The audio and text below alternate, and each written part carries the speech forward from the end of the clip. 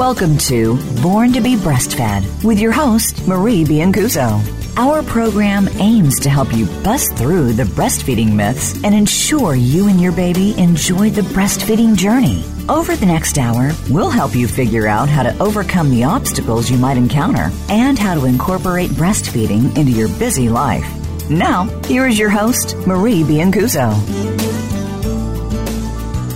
Hi, everyone. I'm Marie Biancuso. I'm your host for Born to be Breastfed, where every week we debunk the myths and clarify the facts about breastfeeding and beyond. Now, today we're going to talk a little about breastfeeding, but we're going to talk a little bit beyond as well. I have with me today my guest, Dr. Linda May. Dr. May, welcome to the show. Thanks for having me.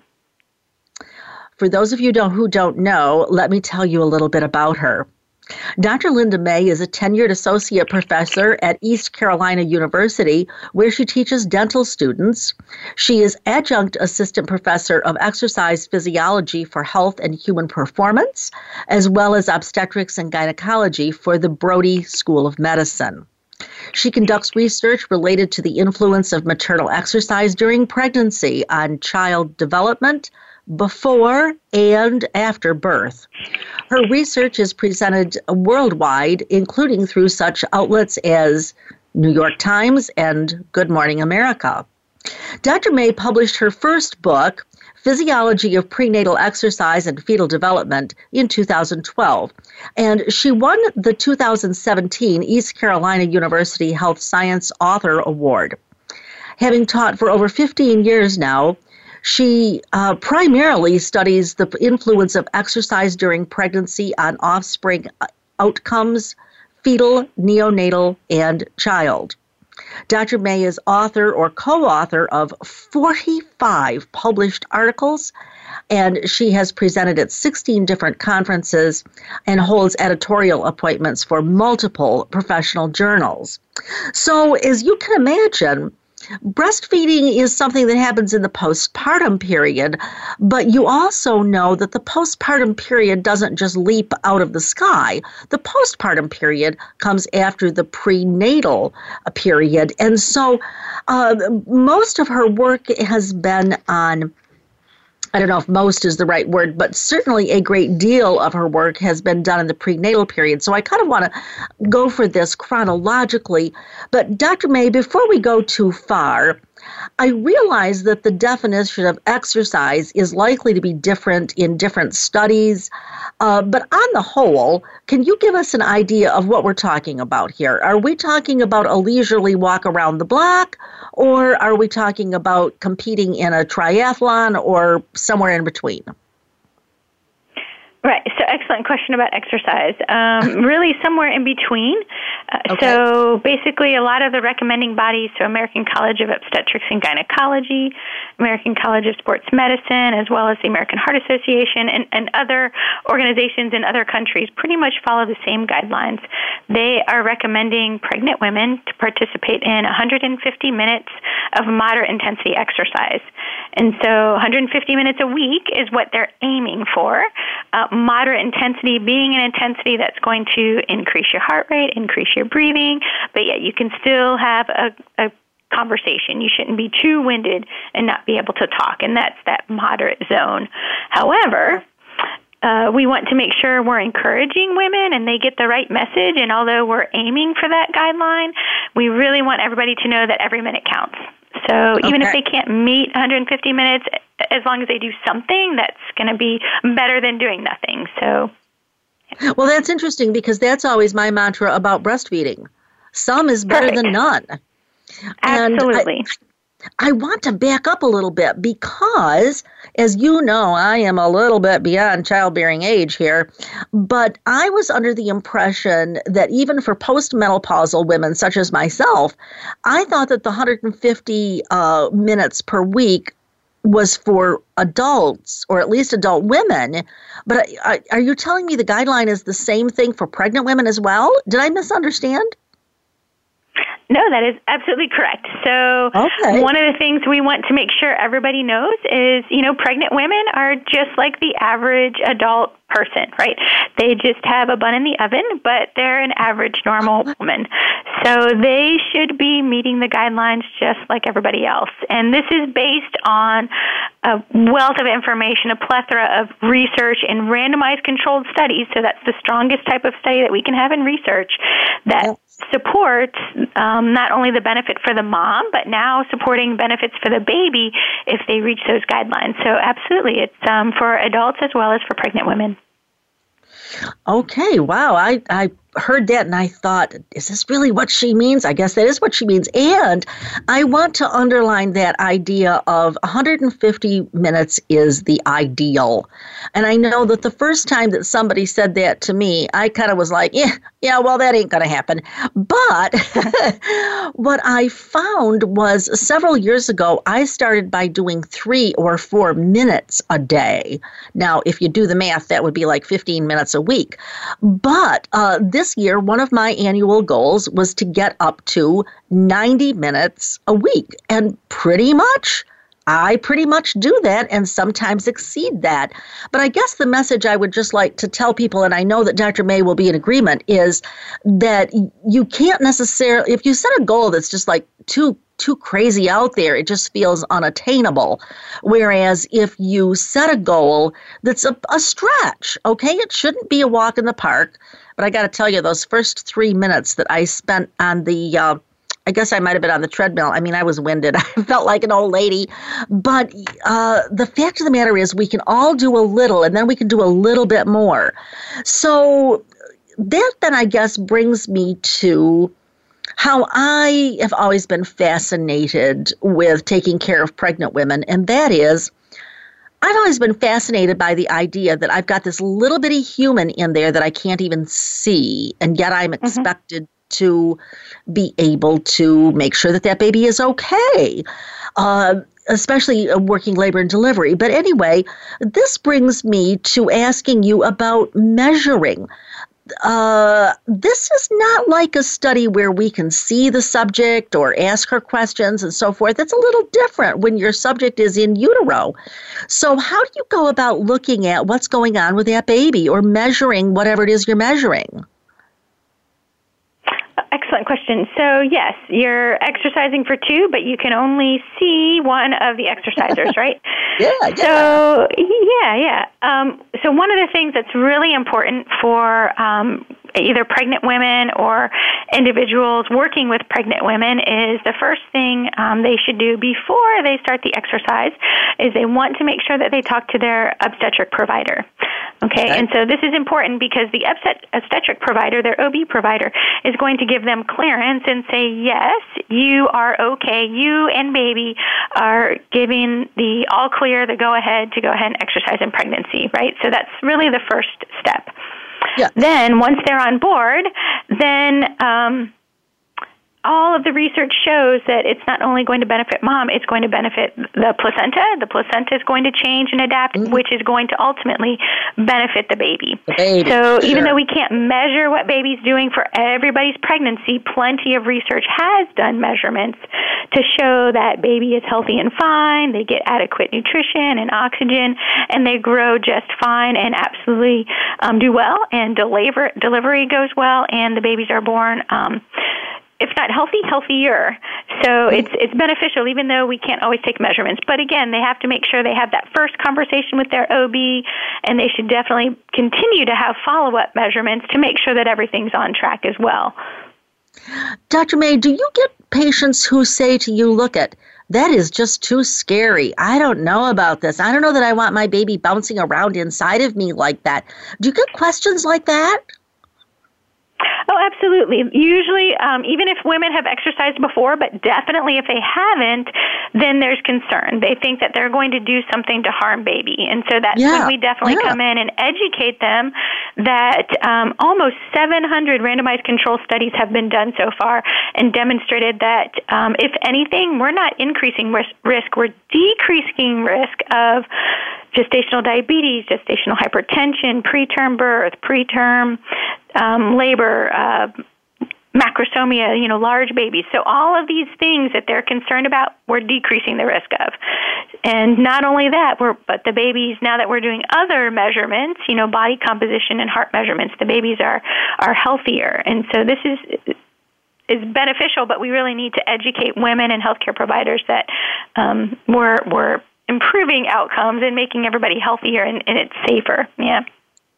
Okay, so when I was young, and I'm embarrassed to say that I haven't really looked at this, but I was always taught to tell the woman that if she had been exercising, she needed to continue doing pretty much what she was doing, and that if she hadn't started exercising, well, it would be a good idea to kind of start something. Is that recommendation still more or less correct, or would you up the ante? Right. So basically, the research shows that obviously if they were already exercising during pregnancy, yes, they want to continue what they're doing and at least maintain their level of exercise. They don't want to decrease, right? They don't want to detrain because that may affect baby. They want to at least maintain that level of activity for them and for babies, good outcomes. But if they never exercised before, yes, it's okay and safe for them to start. But just like you mentioned before, they want to make sure that they have attainable goals and that it's something that's comfortable to them. So start out slow. So, start out with 5 minutes or 10 minutes. And if they feel comfortable, 3 times a week, if they're comfortable, then maybe add 5 minutes each week to that until they get close to their goal and hopefully close to those recommended guidelines of 150 minutes. But it has to be attainable and every minute counts. Is something like taking a good walk, does that count? I mean, I don't know that I necessarily get my heart rate up a whole lot. I don't know that I get my breathing up a whole lot, but I do enjoy, especially in the good weather, I'll take a 2-mile walk. That's got to count for something, doesn't it? Right? Sure, it depends, but yes, walking is definitely the most common activity that pregnant women are going to do. And honestly, I tell people, I go, just invest in a good pair of shoes and you and baby are going to be healthier, right? So yes, walking is great, but they need to keep in mind what moderate intensity means.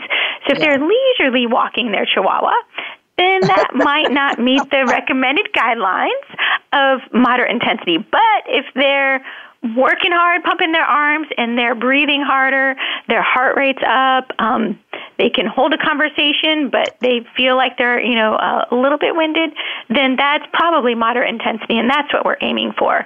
So they don't want to do too leisurely of a walk, but yes, walking definitely can count. Yeah, because I'm thinking sometimes there are days I don't get to the gym, or I'm too busy, or I'm too this, or I'm too that. It's like, well, you know what, I'll take a walk at night. And to me, that counts as better than nothing, which I'm sure you would totally agree with.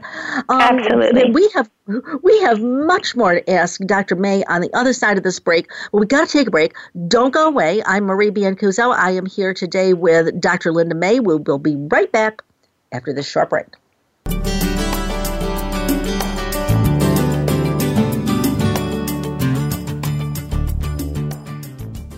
Become our friend on Facebook. Post your thoughts about our shows and network on our timeline. Visit Facebook.com/Voice America.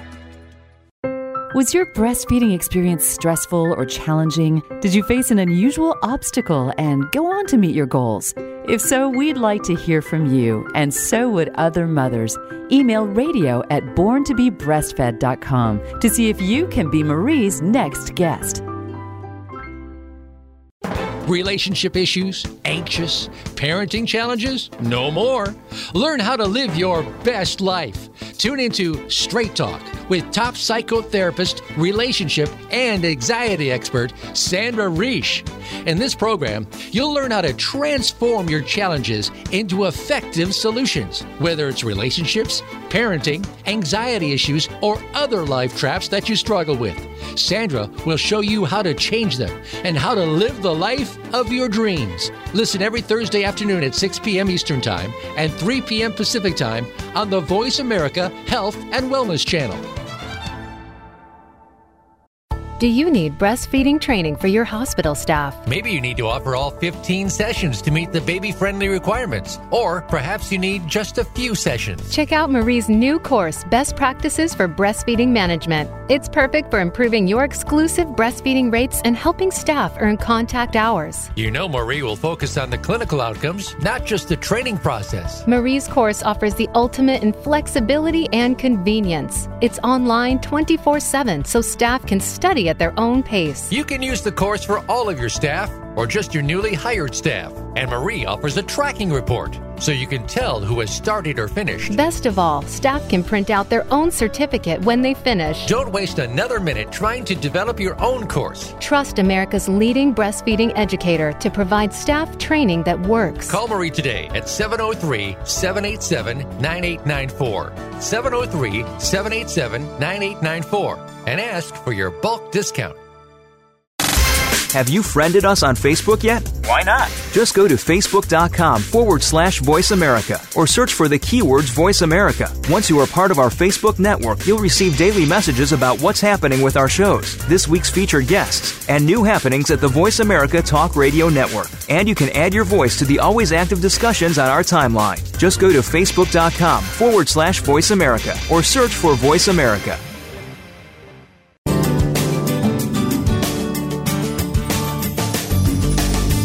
You're listening to Born to be Breastfed. To reach Marie Biancuzzo or her guest on today's program, please call 1-866-472-5792.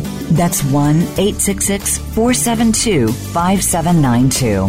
You may also send an email to radio@borntobebreastfed.com. Now, back to the show. Hi, everyone. I'm Marie Biancuzzo. I am glad to be here with you today. If you're looking for more Marie, that would be at mariebiancuzzo.com, MarieBiancuzzo.com. And I can guarantee you I've got plenty more information for you there. And I would also just like to alert you that if you're trying to earn your 90 hours for your lactation exam eligibility, I will be giving that course both live and online this spring and continuing, which is what I've been doing for many years. So please visit my website if you're interested, or feel free to call my office at 703-787-9894.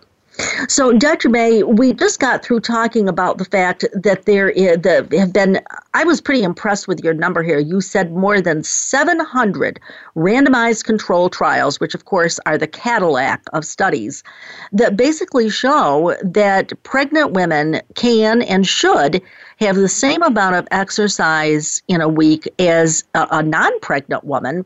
So, talk to us a little bit about what all of this means. It seems to me like your central question in your research efforts was to look at how maternal exercise affects fetal development. And it kind of sounds to me like you're going beyond the fetal time, that is the in utero time, but you're also going for that early human development, I would imagine in the first several months, maybe the first couple of years. Can you give us a list of some well-established benefits? I think you talked a little bit about the pregnancy issue, but what about for the baby after he's born? Absolutely, yes. So we're definitely interested in the fetal development to make sure that baby's healthy and no adverse outcomes. And all the research, my research included, but others as well, supports that the fetus is absolutely fine, gets enough oxygen, glucose, it's developing fine, growing fine. And so my question really came in with the idea of we know that exercise is safe for the mom and baby. We know it's beneficial for mom. We know the placenta adapts. So are there potential benefits for the baby? And so we've wanted to follow the baby at least 1 month after birth. So that 1 month is almost a detraining effect, if you will. So are the changes that we see in the fetus, are they still persistent and this might be a long-term change? Or do they completely go away 1 month after birth and you have that detraining kind of effect? And so when we start out with measurements, we like to start out with at least 1 month to allow for that detraining response if it's going to be there. So Yes, what we do is that we measure a lot of different measurements from babies 1 month and 6 months and 12 months and as they grow up. And we find that the changes that we saw in utero are persistent. So that's very exciting because, again, it suggests that after that detraining effect, these changes are still there. So these babies might have these long-term adaptations that are healthier. So that's very exciting from a public health perspective. Mm-hmm.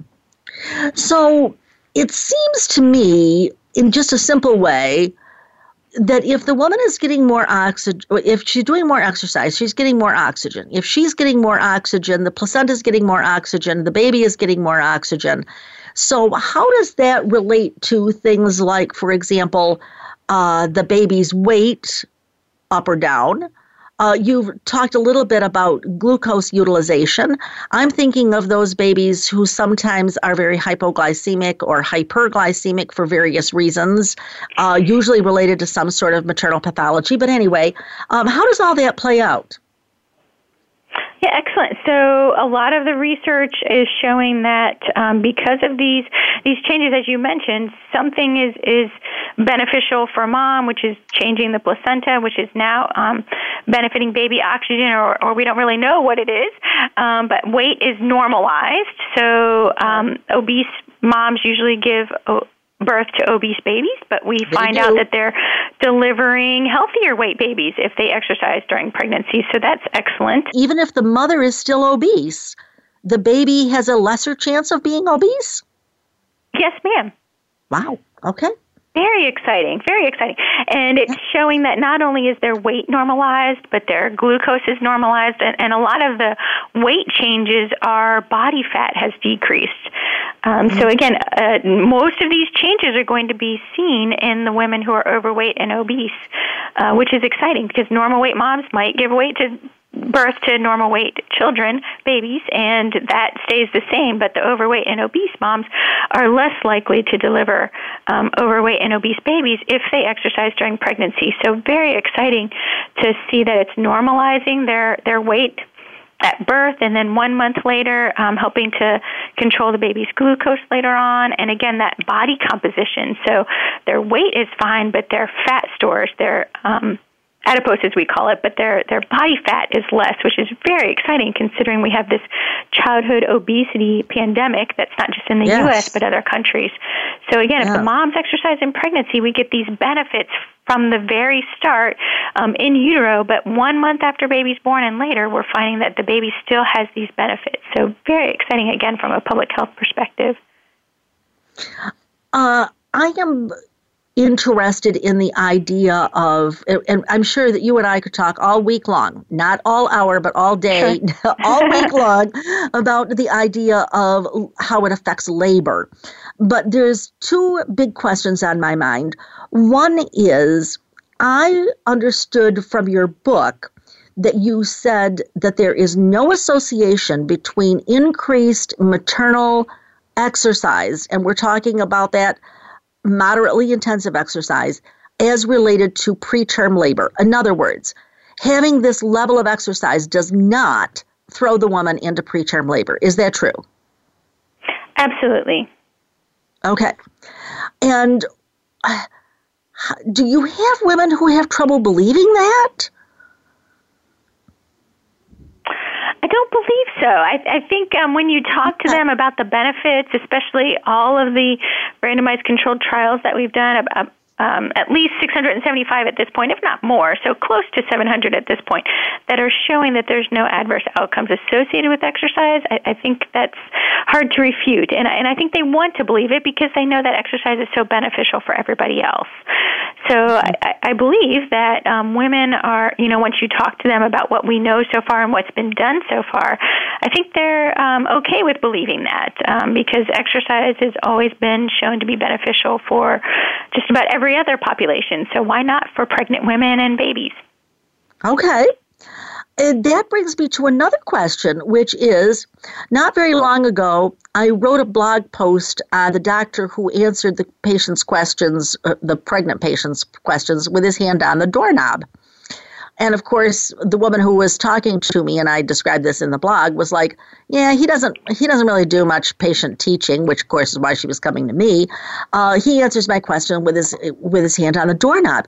How are you getting this message across? How are you getting the obstetricians to talk about it, or the midwives, or whoever it is? How are you getting that information out there to moms? Right, so I think you have to do multiple approaches to get the word out.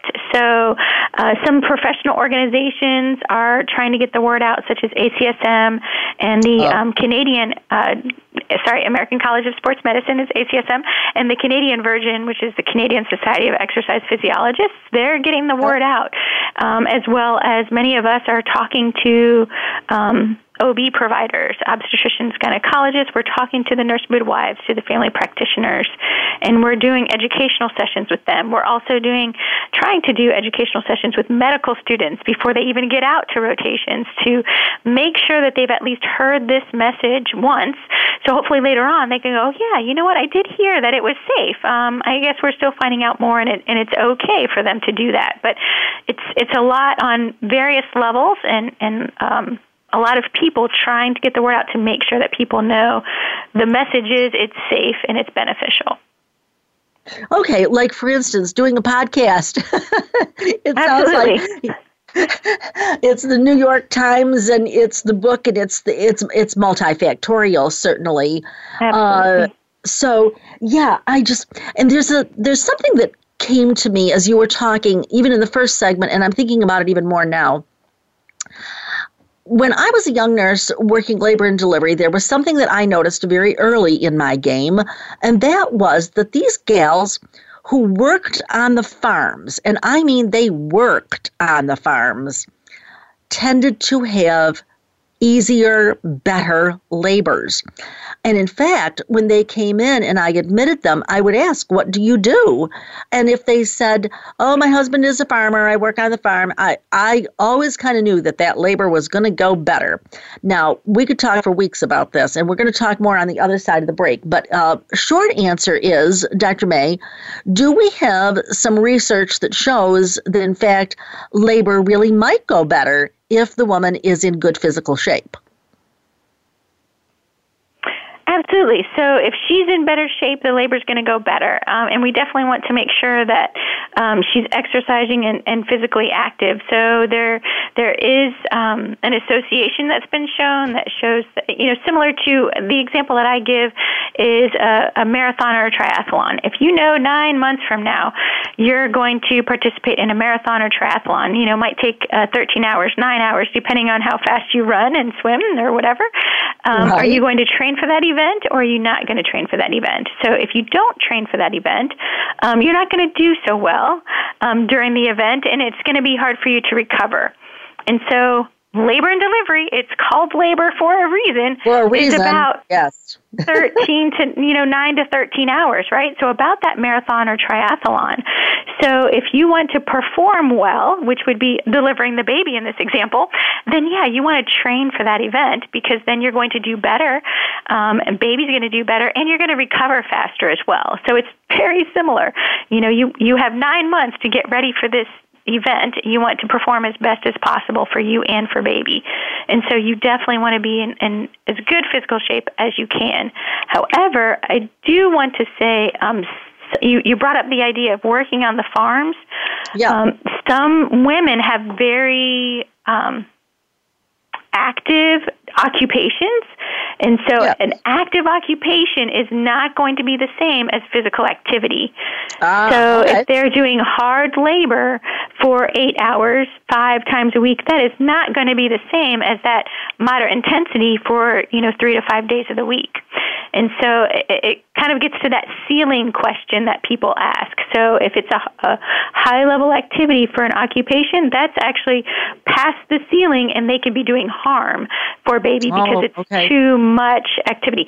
So we do want to make sure that the message is clear that too much physical activity, hard labor for 8 hours a day, 5 days a week, can have adverse outcomes, and babies will have lower birth weight and they would have to be tracked more closely. So, yeah, we want to make sure that they're still staying in that moderate intensity zone. 150 minutes or a little bit more is fine, but they don't want to go too much. Okay, point taken. Folks, don't go away. Dr. Linda May and I will be right back after this short break.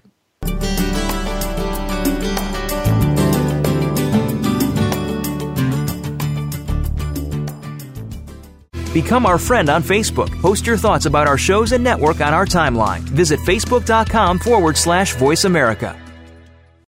Was your breastfeeding experience stressful or challenging? Did you face an unusual obstacle and go on to meet your goals? If so, we'd like to hear from you, and so would other mothers. Email radio@borntobebreastfed.com to see if you can be Marie's next guest. Relationship issues? Anxious? Parenting challenges? No more. Learn how to live your best life. Tune into Straight Talk with top psychotherapist, relationship, and anxiety expert Sandra Reish. In this program, you'll learn how to transform your challenges into effective solutions, whether it's relationships, parenting, anxiety issues, or other life traps that you struggle with. Sandra will show you how to change them and how to live the life of your dreams. Listen every Thursday afternoon at 6 p.m. Eastern Time and 3 p.m. Pacific Time on the Voice America Health and Wellness Channel. Do you need breastfeeding training for your hospital staff? Maybe you need to offer all 15 sessions to meet the baby-friendly requirements. Or perhaps you need just a few sessions. Check out Marie's new course, Best Practices for Breastfeeding Management. It's perfect for improving your exclusive breastfeeding rates and helping staff earn contact hours. You know Marie will focus on the clinical outcomes, not just the training process. Marie's course offers the ultimate in flexibility and convenience. It's online 24/7, so staff can study at their own pace. You can use the course for all of your staff or just your newly hired staff. And Marie offers a tracking report, so you can tell who has started or finished. Best of all, staff can print out their own certificate when they finish. Don't waste another minute trying to develop your own course. Trust America's leading breastfeeding educator to provide staff training that works. Call Marie today at 703-787-9894. 703-787-9894 and ask for your bulk discount. Have you friended us on Facebook yet? Why not? Just go to facebook.com/Voice America or search for the keywords Voice America. Once you are part of our Facebook network, you'll receive daily messages about what's happening with our shows, this week's featured guests, and new happenings at the Voice America Talk Radio Network. And you can add your voice to the always active discussions on our timeline. Just go to facebook.com/Voice America or search for Voice America.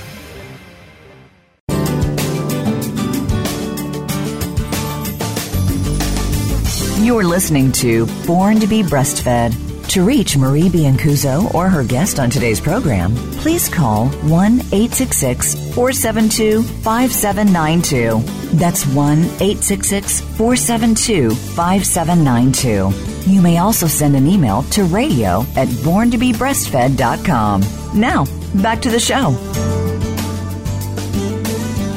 Hi, everyone. Welcome back. I'm Marie Biancuzzo. I'm here today with Dr. Linda May.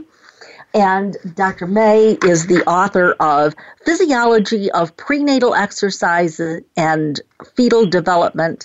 You want to get your hands on this. She's got some really interesting points. And I loved her point a minute ago here where she said, you've got 9 months to train for doing what is arguably the hardest work that a woman is ever going to do. And I totally agree with that. She also mentioned that you can overdo it. So I noticed, Dr. May, that you talked about common markers used to evaluate distress of the fetus are meconium staining, fetal heart rate patterns, fetal oxygenation, cord entanglement, and APGAR scores. All right, well, the APGAR score, we do that once the baby is born, so we're good there. But it kind of sounds to me like you're saying these are things that you would look at if, in fact, exercise had distressed the baby. Am I getting it right? Yes, ma'am. Okay, and can you talk to us a little bit about that? Sure. So these common markers, plenty of researchers initially were looking at these markers to really answer the question of, is exercise during pregnancy causing the fetus distress? Is it harmful? And so the initial research really wanted to answer that question first, as it should, and found that the APGAR scores, there's no difference between them, levels of oxygen during the pregnancy or afterwards, the blood flow, all of these patterns were absolutely fine. So the mom and the placenta adapts so that baby is going to maintain its blood supply, oxygen, nutrients, all of those things. So everything adapts to make sure that the fetus gets what it needs during that pregnancy. So that's regardless of whether the mom's exercising or not, but definitely during the exercise, it's well adapted to make sure that baby does just fine and we're not causing harm to the baby. Okay. The other message that I feel like I keep getting from you loud and clear, I'm always preaching that breastfeeding is normal. And you're saying exercise is normal. It's what people should be doing. It's what people have done for millennia before we had cars and we had all of these automated things. Am I kind of reading you right here? Absolutely, absolutely. So we should be active, and we found out, unfortunately, with the increase in obesity, what happens when we're physically inactive. So it should be a normal, natural thing that we do, should be the physical activity and exercise. Just like after baby's born, we want to naturally breastfeed a baby because that's why the mammary glands are there. So yes, both of these things are natural behaviors we should be doing. Absolutely. And that brings me to, I have got piles and piles and piles of studies that I started collecting in the 70s about upright postures and walking during labor. And I noticed you mentioned that in your book, too. You said that walking in labor is associated with favorable fetal oxygenation and heart rate. Any more that you can expound on that? And by the way, if you've done it yourself, would you agree that it feels more comfortable? Absolutely, absolutely. It does feel more comfortable to keep moving and keep walking. That upright posture is definitely a comfortable one. Other positions may be comfortable as well. I know some people prefer kind of the squat position that opens up their pelvis. Yes, but yes, all of these active type of positions that you would think about, whether it's that squat position to open up the pelvis or on all fours to rotate baby in the right position. All of these are more comfortable positions for the mom that are going to make it easier, I say that quote unquote, make it more comfortable for her to manage that pain during labor. Yeah, and here's the thing. I hear you talking and I realize this information is not new. We've had this information that for decades that I'm aware of, and yet very often women are laboring on their back in a hospital, tethered to their fetal monitor and their epidural and all of that. And it just seems to me like we've got this information, but it needs to be disseminated and it needs to be embraced because if you look at ancient art, and I've looked at a lot of ancient art, you will see women who are laboring in exactly the positions that you were just mentioning. You really didn't see them on their backs with their feet in stirrups until we got forceps. And so we just really need to go back to what I would say is basics. Okay, so all of this that you've told us about fetal weight, we know that you can weigh the baby. You put him on the scales, he does or does not weigh this or that. But are there not confounding variables here, such as diet? It's not just exercise. So how does that work? And do we have some clear research that shows that when these babies are born at a better weight, do they sustain that better weight if mothers did exercise, or don't we know that yet? Okay, so the first question relating to the confounding variables. Yes, we know that exercise is associated with good outcomes, and normalizing that body weight, especially not only do they have a normal weight, but decreased body fat, and again, that's an excellent start, so we can prevent childhood obesity. But a confounding variable would be the mom's diet. So definitely, not only do we want to make sure that she's exercising during pregnancy, but we want to make sure that she's eating twice as healthy rather than twice as much. And that's really important for pregnant women and those working with pregnant women to hear, that it's twice as healthy. Lots of colors in their food that they choose, and lots of healthy food, not twice as much. And she's not exercising to justify eating a chocolate cake. Okay, she might burn 200 calories in exercise, but that chocolate cake might be 600 to 1,000. So we're not telling them to do that, right? So good, healthy choices is really important, and that can definitely affect those outcomes as well. So we want to make sure that she's eating healthy. And then, are these changes sustained? We're just starting to look at that. We, as well as other researchers, are starting to look at that idea of, do we see these changes, and do they track, and are they continuing to have lower weights? And so, yes, so far the evidence that we have, Jim Clapp did some of this, we're doing some of this work, as well as others, are finding that as we track these babies, as they grow older developmentally, they're still maintaining a lower body weight. So that's excellent news. Wow. That is pretty fascinating. I want to move to breastfeeding, because we know that women who are breastfeeding are postpartum. We also know that sometimes, well, actually, here's the starting place.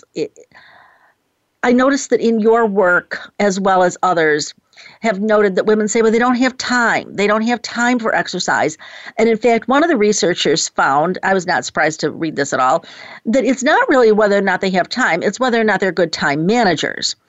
So I'm thinking, for instance, of the mother who is postpartum. She is breastfeeding.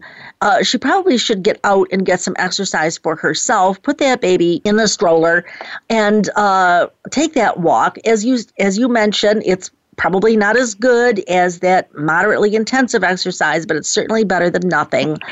So I guess my question is, how do you deal with it when moms say, look, I got my hands full here. I really don't have time to do. Linda, I would tell you that right today. I would say to you, I've got so much going on today, I do not have the faintest idea how I'm going to get to the why. So what would you tell me about that, or somebody else? Yeah, absolutely. So time is the one commodity we never have enough of. Absolutely. And it gets harder once you start having kids. Absolutely. So the thing that I try to counsel women on and work with women on is squeezing it in whenever you can. And a lot of times that's going to involve double dipping, if you will. So yes, you need to give baby a nap, put the baby in a stroller like you said, and so you're walking, but you're pushing against resistance, a 10-pound baby with a 10-pound stroller, or whatever the case might be.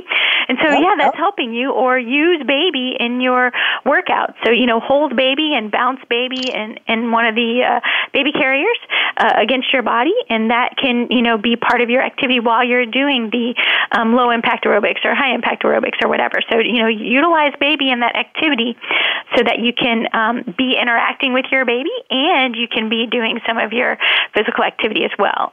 Maybe you can do it while baby's taking a nap. Sometimes you should be napping though, as well. Yes. So it's really trying to find those times, squeezing in time here and there so that you can double dip. And for me and some of the gals that we work with, it seems like some of that double dipping time is easiest. So that walk with the stroller, or that impact while you might be cleaning the house and holding baby, and doing some high knee lifts and getting your workout in simultaneously at that time. So trying to be a little bit creative to squeeze it in here and there, I think helps.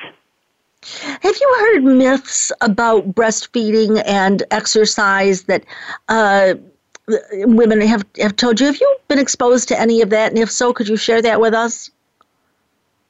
Sure. So some women are concerned about their exercise and breastfeeding and whether it's going to change the composition of it somehow. But the research shows that the taste, I don't want to know how they did this research. Who was tasting the breast milk? So, but the taste of it did change slightly. You're probably talking about the Love Lady research, I'm sure. But go ahead. Yeah. Yes. So the taste of it did change slightly, but the babies were fine consuming it, and the composition and the nutrients that baby needed, that part didn't change. So whether they breastfed baby like right after their workout or right before their workout, there was no difference in baby's outcomes, and so it's fine.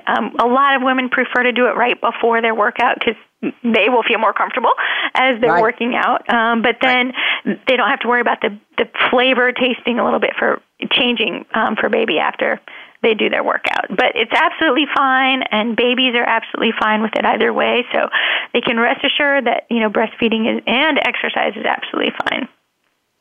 Yeah, and I would second that in the sense that even if the taste is a little funky, what they found was that it was certainly safe for the baby, okay? Absolutely. So nobody's got to worry about that. And I think it goes back to what Dr. May has been saying to us for several minutes here, which is this is normal. Exercise is normal. It's what people have done for millennia. Hey, everybody, don't go away. I'm Marie Biancuso. I will be right back with Dr. Linda May right after this break.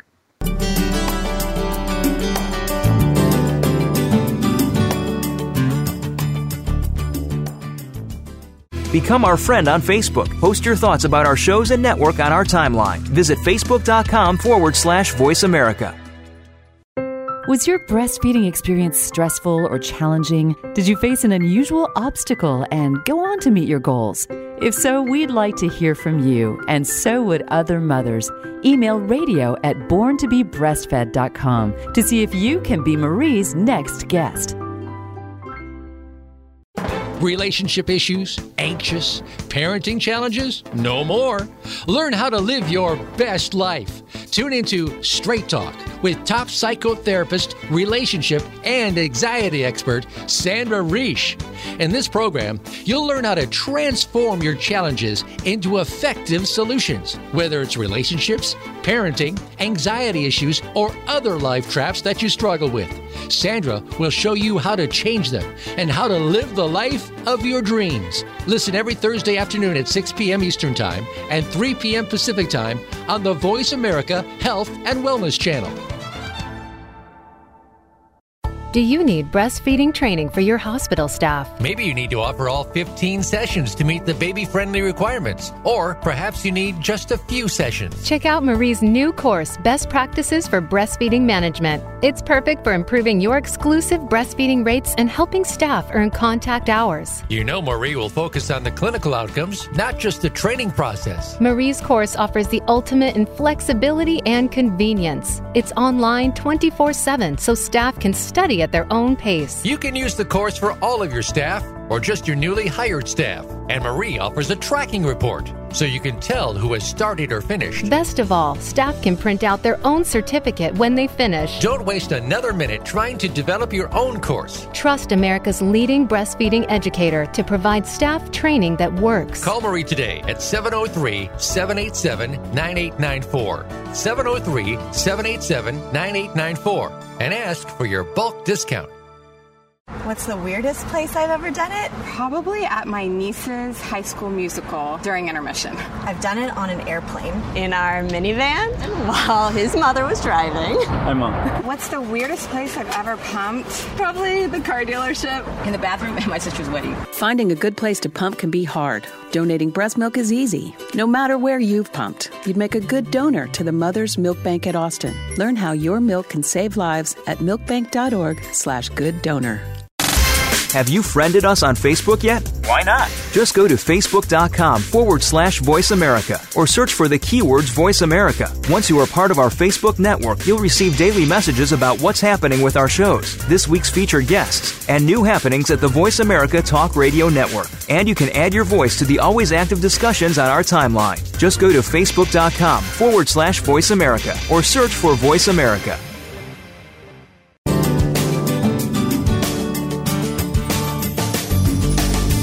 You're listening to Born to be Breastfed. To reach Marie Biancuso or her guest on today's program, please call 1-866-472-5792. That's 1-866-472-5792. You may also send an email to radio@borntobebreastfed.com. Now, back to the show. Hi, everyone. Welcome back. I'm Marie Biancuso. I'm here today talking with author Linda May. And Dr. May was talking to us a few minutes ago about not having enough time to exercise. And, of course, that's always, can you see me raising my hand from here? But she listed several other things in her book, too. She talked about tiredness, physical discomfort, other children, that is, taking care of the other children, not knowing what to do. I found that pretty fascinating. And also, she called out a little bit different piece here, which was mothers who are overweight or obese have some physical and psychological barriers, work and environmental factors. So, Dr. May, you can talk about any or all of these, but the one that I'm especially interested in is, what do you tell moms when they say, what would you tell me when I say, look, I would do exercise, but I don't really know what to do. What would you tell the pregnant mom or me or anybody? Sure. Yeah. So a lot of women don't know where to start or what to do.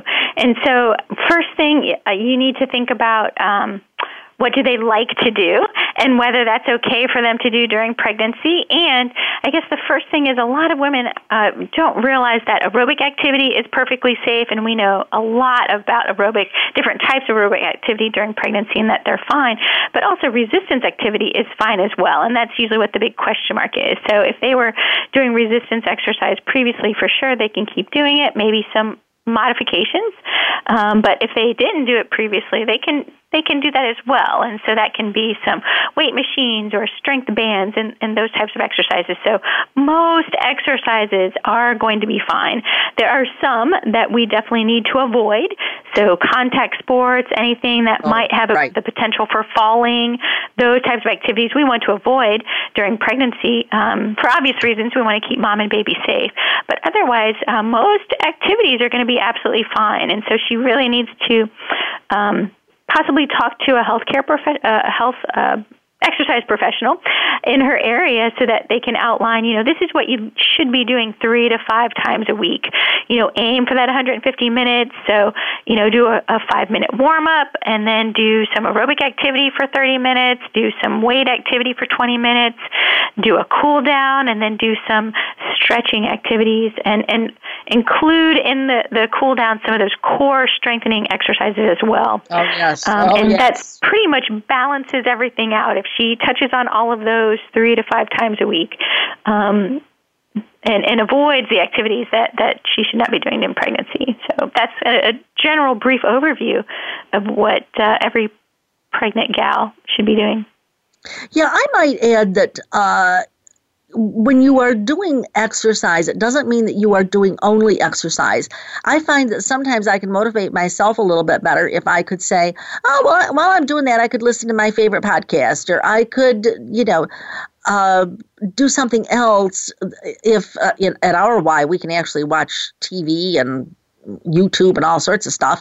So sometimes that makes me feel like I'm doing something I enjoy doing. I just do not enjoy doing exercise. I just simply don't. Right. But if I can kind of pair it with something, then that makes it feel a little better.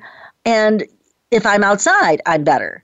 I really look forward to that. But you're right. It seems to me like it's that motivation piece. So what do you do with these overweight or obese moms who they probably have a poor body image and probably feel like they're defeated before they start? Any tips there? Sure, yeah. So a couple different things that we like to think about for overweight and obese moms, because it goes back to, yes, we're aiming for those recommendations, but every minute counts. And so even if we don't make those recommendations or they're, either training with us or they're doing it on their own, that's what they're aiming for. But every minute counts. So if they only get up to 100 minutes each week, that's fine, because that's way better than 0. Right. And then the other important thing is not only for them to be encouraged by every minute counts, but to do something, find something that they like and that they enjoy. And if it's, doing some type of low impact or high impact aerobics or moving around or walking in their living room while they're watching, Netflix, then that's what you need to do. Or if it's walking outside bird watching, or if it's, running around with your other kids, something that's going to keep you active and keep that heart rate up for a little bit is what you want to do. And aim for that 150 minutes, but, don't feel defeated if you haven't met that 150 minutes, because something is going to be better than nothing, absolutely. Yeah, and I'm not sure that message always gets translated, but I'm a big believer in when it looks too big, people just walk away and say, oh, no, thanks, no, I just can't do that. So how do we find, I know that you are in the Carolinas, but how do we find people like you? How do we find people who can help us to figure this out, motivate us, give us good information? Where we find more Linda Mays of the world? Oh, I don't know. That is a fabulous question. Interestingly enough, the exercise physiology world, so again, ACSM and CSEP are two of the big ones for America and Canada, respectively. We're having that conversation now. So how do we have some kind of listserv or database so that people can reach out to exercise professionals in their area? So unfortunately, I don't have a really good answer for that excellent question at this point, because they may search for gyms online or exercise trainers online, but I don't know if everybody has training and a background and information to train pregnant women. So they can reach out to them and see, but similar to what we talked about with the OB providers, not everybody has had that training to say, you know what, this is what you can do in pregnancy and this is what you should be doing. Some trainers are like, you know what, I don't know how to train you, so you'll have to, come back to me when you're not pregnant, unfortunately. Yes. So, so that's what I was just going to say, is some people just don't want to go near a pregnant or breastfeeding woman with a 10-foot pole because they're so afraid that there's going to be some liability. Correct. So we only have a minute or so left, but could you tell us, why is it critical for every pregnant woman she's got 1 million books she needs to read. Tell us why she should be reading your book. Oh, well, I guess there's other resources out there, but if she wants to read mine, I guess it would give her current information on not only is exercise during pregnancy safe, but importantly, it's beneficial. We're showing that it's beneficial for babies' outcomes. So we're trying to demonstrate that baby's going to have improved body composition and neuromotor outcomes and all of these things that we want for healthy babies to be able to move when they're getting older and to be heart healthy and definitely have decreased risk of heart disease and childhood obesity and those types of things. So hopefully a little bit of that gets through in the message that we're wanting women to be healthy, but we're definitely wanting the next generation to be as healthy as possible as well. Oh, absolutely. And from what I could see, the studies that you quoted were all very high-level studies, talk about evidence-based practice. This is it. So whether you are a mother or whether you are a father or whether you are a healthcare professional or just want to be, you definitely need to take a look at this book, which is Physiology of Prenatal Exercise and Fetal Development, as authored by my guest today, Dr. Linda May. Dr. May, thank you so much for being with us today. Thank you so much. I really enjoyed it. It was fun. Oh, I'm so glad. And for the rest of you, just remember, you can find me at mariebiancuzzo.com. That's mariebiancuzzo.com. I endeavor to write some show notes for this particular show. So there's always more Marie. Just come visit me at mariebiancuzzo.com. And in the meanwhile, remember, your baby was born to be breastfed. Have a great week.